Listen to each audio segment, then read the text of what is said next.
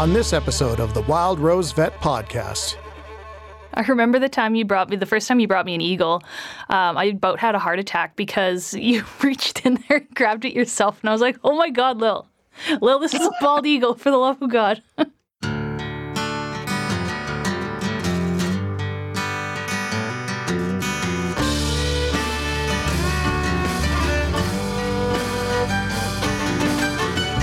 This is the Wild Rose Vet Podcast with Dr. Savannah Howes-Smith. Today we're going to be talking about encountering injured wildlife. And the guest that I have today to speak about this is Lil Duperrin. Lil's a very good friend of mine, and we do a lot of work together with wildlife through the Medicine River Wildlife Centre, which is near Sundre, Alberta. And so I'm really happy to have Lil here today so we can talk about something that we both really enjoy doing and working with, and that is injured wildlife. And so, Lil, can you tell me a bit about yourself and what is it that you do? I am a retired elementary teacher, and I started this journey one of my last years of teaching. I wanted my grade 5s to see a live great horned owl because we had red Farley Mowat's owls in the family. A volunteer from Medicine River Wildlife Centre brought up Hoover the great horned owl and Luca the Swainson's hawk to give presentations at the school I was at. At the end of the day, the volunteer asked if I would be interested in ferrying injured wildlife for the center. And of course I said yes, and that's how my journey began. I transferred animals for a lot of years, and then I was transferring a lot of things that died shortly after. So Carol Kelly, the executive director, gave me the training and the supplies I need to run their first aid station here at Drayton Valley. Yeah, that's super cool. And I think that's one thing that a lot of people don't know is there's a difference between transporting wildlife and acting as a first aid station. I mean, it's a really useful thing because many of the animals that are found usually aren't fixable. So it's nice to kind of save the stress of transporting the animal when it may not be necessary or something like that. So what's the furthest you've driven to go pick up an animal? I was north of Whitecourt last month. Yeah, because, I mean, you do a ton of driving for them. It's kind of crazy. I think it's way too much driving. Well, it does keep my driving skills up, let's say that. And I do like to go to the places so that I can get the animal quickly and be able to give it stuff for pain and stress before I transport it back to my place where I stabilize them. Some things are like starvation. I know the protocol to start, and I like to keep them here until they can eat on their own. And then I know that they're strong enough to be transported down to the center, which is 2 hours for me from here. Mm-hmm. Yeah, you wouldn't think that just simply driving down to the center would be so stressful for them. But I remember, this summer when I transported those, a couple of those little nestlings, they looked worse for the wear by the time we got down there. And that was even stopping to feed them every 40 minutes. So I think it's great that you're able to do that because, I don't think a lot of wildlife centers have that kind of support, and they don't really have that kind of network. And then you're right. What happens is the animal, the stress of transport, gives them even worse odds than they already had. Because, we'll be honest, a lot of wildlife, when they're found, their odds are not great at surviving. That's right. And I've had people tell me, I sang to it or I petted it to soothe it. And I say, no, to every wildlife thing, we are a predator. And what you are doing is the same as if a grizzly bear came up to pet you on the head. It terrifies them. It's going to be a little stressful. Slightly. Just a little. Oh my God. And I think that's true. That's even trained professionals, like every time we get new people coming to work at the clinic, I always have to go through expectations for handling wildlife when they're in for exams and stuff. I'm like, we can't take selfies. We're not taking them out and ferrying them around the clinic to show everybody. You have to put them in a quiet area, preferably where the lights are down and there's no sounds. Because they're not dogs and cats, right? They're not actually comforted by us petting them. Correct. And I tell people the mantra is warm, dark, quiet. I know that's something that if somebody finds wildlife and they call the wildlife center, I think that's what they're instructed to do, isn't it? To just try to like contain them in something and just keep them calm and quiet until somebody's able to come help. Correct. And not to feed them. Because, of course, if they're really stressed, they're not going to want to eat anyway. No, exactly. Yeah, don't put food in or water in with them. What are some of the weirdest foods you've seen people try to feed wild animals? I got some ducklings one time, and they had researched on the internet, and the internet told them to feed the ducklings watermelon. Why would ducks eat watermelon? I feel like that's not normally found in like a marsh ecosystem. So. Correct.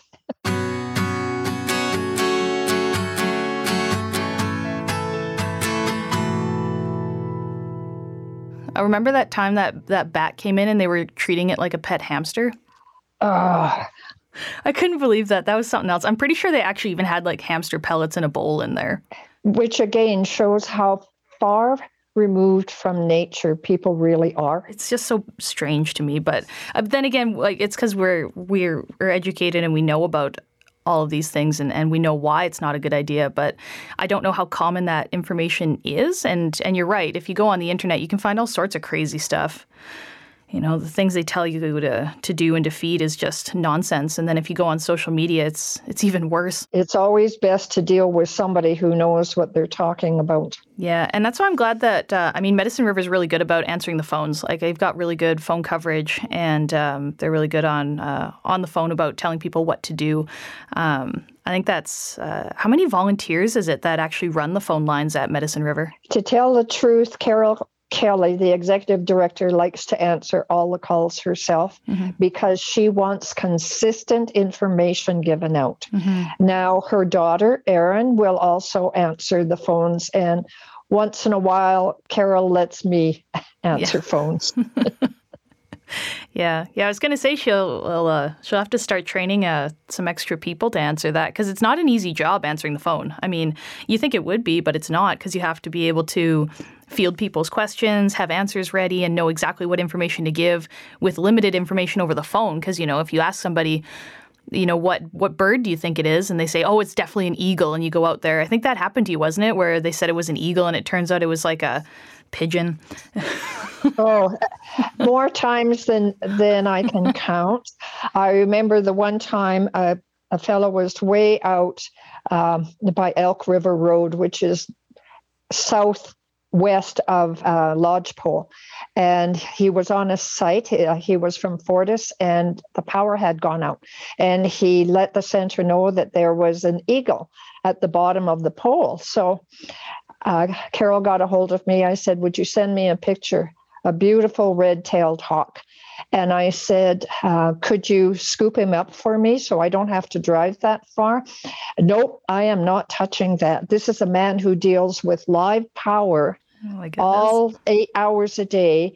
As it turned out, the hawk was paralyzed. The power had gone in between the wings and out the leg. And the poor thing couldn't move anyway and died shortly after I got it home. But I drove about 150 kilometers to pick up a paralyzed bird. Yeah. And I mean, that's kind of, I've seemed to see people in two camps when they encounter wildlife. They're either super gung-ho and they're climbing through streams, using their jackets to catch random animals. And then you have the other extreme where somebody won't touch a magpie because it made a noise at them. So like, if you have, if somebody comes across like an injured wild animal, I mean, there's a lot of considerations. I mean, I think people need to think of safety first. Because, I mean, if it truly is an eagle, I don't actually want anybody near that until somebody trained is there. You're absolutely right. They are a very powerful bird. And that is one bird where I would not feel comfortable having a member of the public try and catch it. Hawks and owls, they're easy because you just tell them they don't reach back. Just put a towel or your jacket over it, reach underneath, grab the legs, and you've got control and put it in a box. Whereas an eagle is a little tougher than that. I remember the first time you brought me an eagle, I about had a heart attack because you reached in there and grabbed it yourself. And I was like, oh my God, Lil, this is a bald eagle, for the love of God. Scared the crap out of me. But if you remember, I have that special box. I hadn't seen it before though, and I was like, I thought you were just reaching into this open Tupperware, and I actually think I had a coronary. Like, and I remember telling you I can control it, and so I pushed it down between the wings, so it couldn't bring the talons up. Then I grabbed the head so you could administer the first dose of anesthesia in the nose. Yeah, I remember that. And we were good to go. I don't think I'll forget that. I'm pretty sure that was gave me a mild heart attack.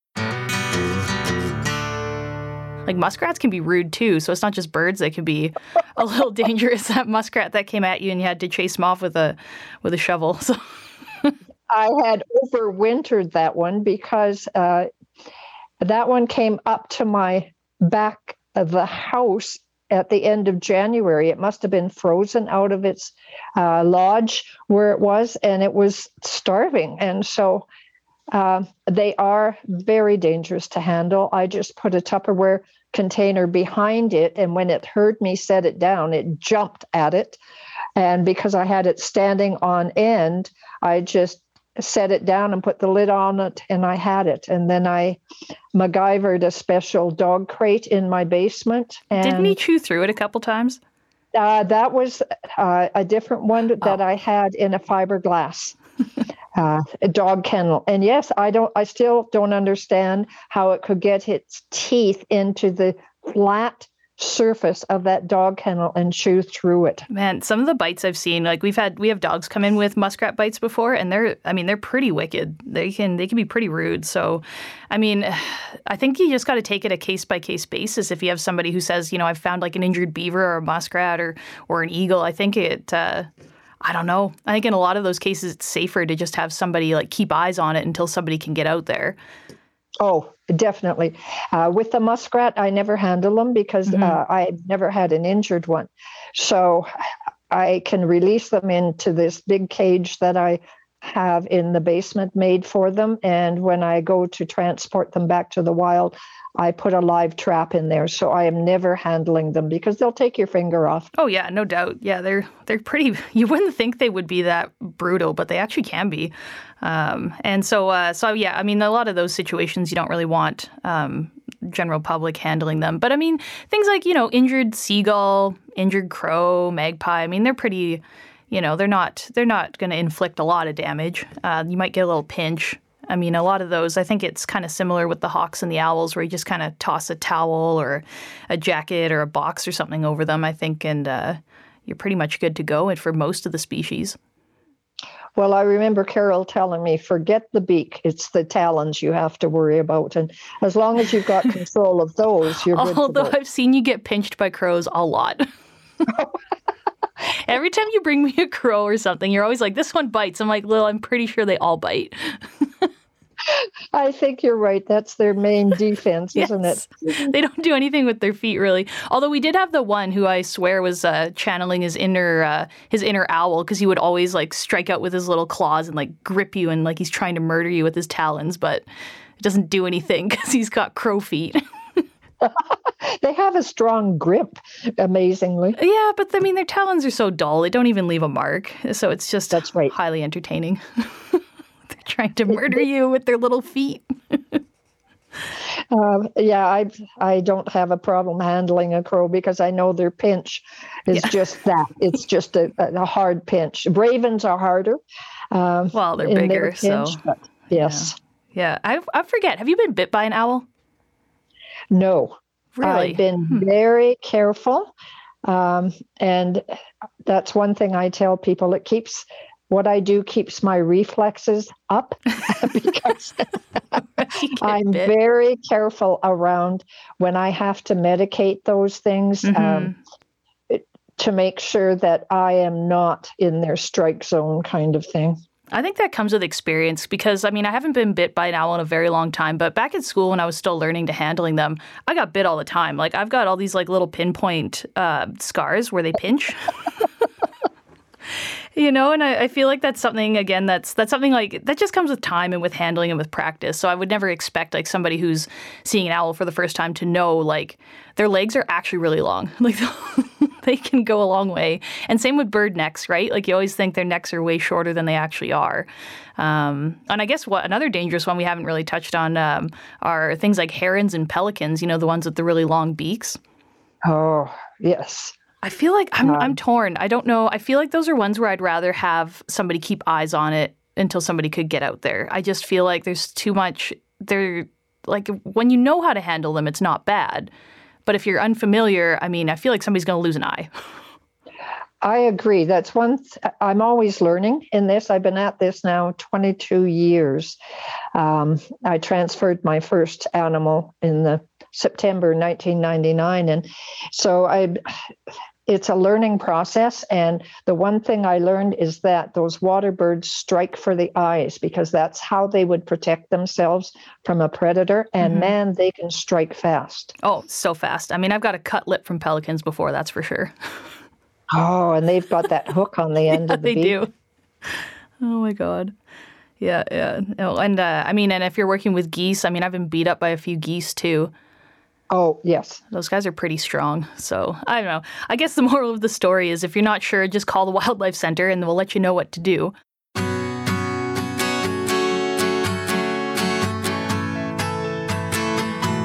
Herons don't swim. So we knew that bird had to stick close to shore.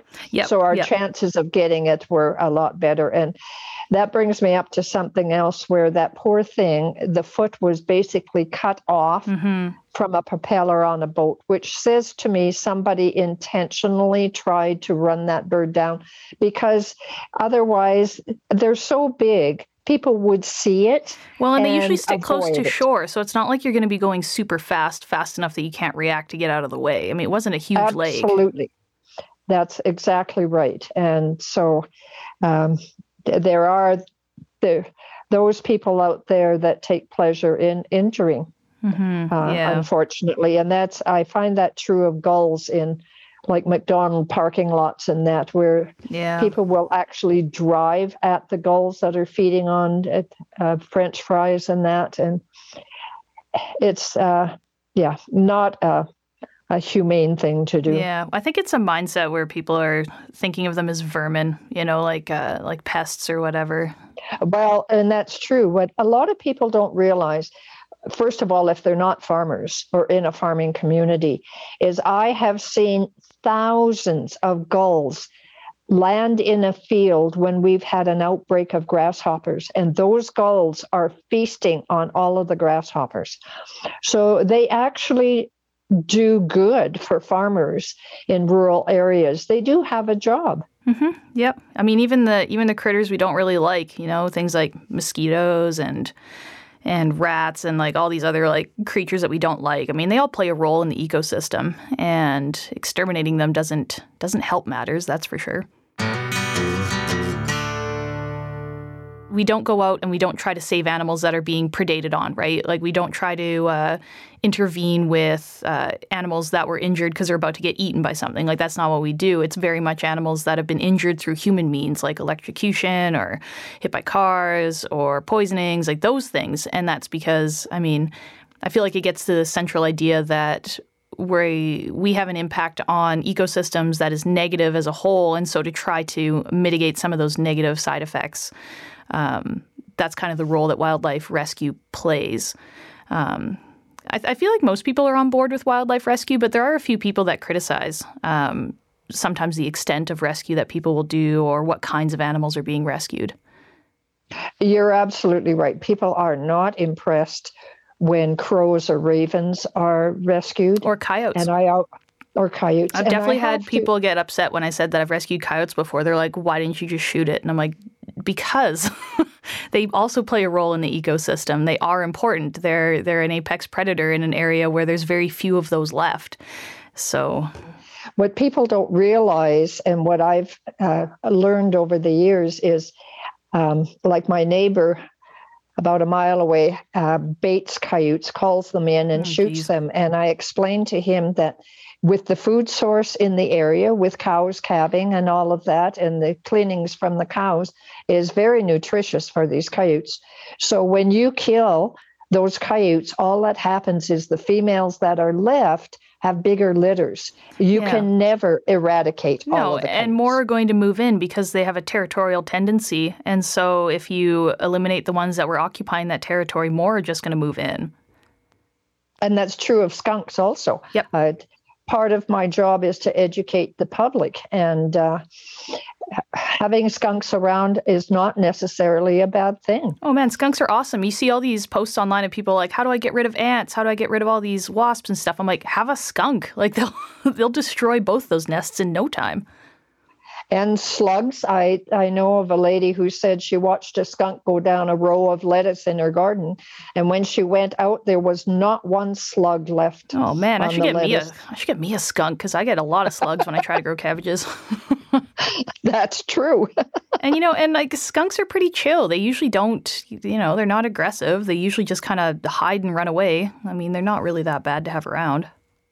They aren't aggressive, and they're just. As long as you walk slowly and talk softly, they're not going to spray you. I mean, don't keep walking toward them. They're going to raise that tail and warn you.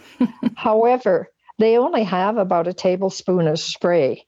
And if they use it all up, it takes them 7 to 10 days to regenerate that spray. And in that time, they're helpless. Mm-hmm. So they really are non-aggressive. It's kind of like honeybees, where it's like they don't want to sting you because obviously the bee dies or the skunk is left defenseless. So they don't want to do it, but I mean, they will if you push them to it. So if you just understand that, I think you can coexist with a lot of these things, no problem. Oh, exactly. Because my cat is an inside cat, so it doesn't damage wildlife. I actually welcome the skunk. And I have a fox that visits once in a while and the odd coyote that come in and clean up the mice in my yard. And I don't have any more mice in my garage than when years ago I used to have outside cats.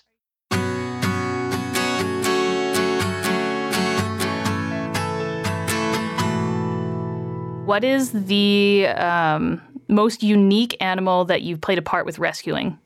I have a guess as to what story you're going to tell, but I'm interested to hear. I have to say the one I will remember till I die was the hummingbird story. Yeah, that's the one I was going to guess. That's a good story. Shall I go into it? Yeah, what type of hummingbird was it again? It was an Anna's hummingbird, which we normally don't have up here. It was November, and a lady in Hinton spotted a hummingbird in her yard. There was snow on the ground. She did normally feed hummingbirds in the summer, so she quickly made some more syrup, put it out, and the hummingbird ate and then went away. And she had to keep rotating warm syrup through the day, and the hummingbird would go away at night. She tried contacting someone who could help her. As it turned out, there was a bird bander in Hinton with a federal permit. And after a few attempts, they were able to net this hummingbird, and then they looked for a place for it to go. That would have been something to see, hey? How the heck do you net something that moves so fast and is so tiny? Oh, the mist nets. And because this woman worked with netting birds, she knew how to do it so that they can get caught but not injured in the net. Very fine, very almost invisible thing. Although they named it Tuffy. This hummingbird went up to the net the first time, looked at it, and zoomed around it. Oh, wow. And so it was the next day that they finally were able to catch it. And then what do you do with it? It was like the 20th of November. And yeah, because when do they normally migrate? They're usually gone by October, aren't they? Oh my, they're gone. Ours up here are the ruby-throated hummingbirds, and normally they leave by about the 15th of August. Oh, wow. You only see the transient ones coming from farther up north that pass that's through probably what our I'm yards thinking of. after Yeah, that. the migrating ones. but they think we had a really bad storm, and they think this hummingbird had gotten blown over through the pass into Alberta. And that's how it ended up in this lady's yard. So these people contacted Carol, and of course, Carol says, of course we can help. And so I went out and met them and got this hummingbird. And then Carol told me how to set things up. And I overwinter fuchsia plants, which had aphids on it. So I set up 2 plants in my one bathroom covering the window of the bathroom. And I set up 2 feeders, one with just sugar water and one with sugar water with a protein in it. And then Carol taught me to go in after dark with a flashlight, find the hummingbird where it was perched, and take it over and put its beak into the syrup. And it was an amazing experience. And in the end, she arranged a ride for this hummingbird out to Campbell River on the island in a private executive jet. And as hummingbirds do overwinter on Vancouver Island. So it did get back there. And the amazing thing for me is someone videotaped it when they got there. Surprisingly, it didn't die in the journey. And when they opened the box, I had put a little feeder in. It took time to go over and take a drink before it flew off. Lil, that was a wrap for you for today. You were awesome. Thank you so much. Thank you for listening to the Wild Rose Vet Podcast. If you like the show, please leave us a 5-star rating and a review. And while you're at it, why not tell your friends about us? Subscribe to us on Spotify, Apple Podcast, or wherever you're listening to us right now. Check out the show notes to see where you can find us on social media and for more information on the Dr. Savannah Wild Rose Vet television series. The Wild Rose Vet Podcast is hosted by Dr. Savannah Howe-Smith, produced by Trent Wilkie, Shirley McLean, Dylan Wirtz, Tanya Koenig-Gauthier, and Valerie Oud-Marchand. Recorded by Ian Armstrong at Wolf Willow Studios, with original music by Wayne LaValle.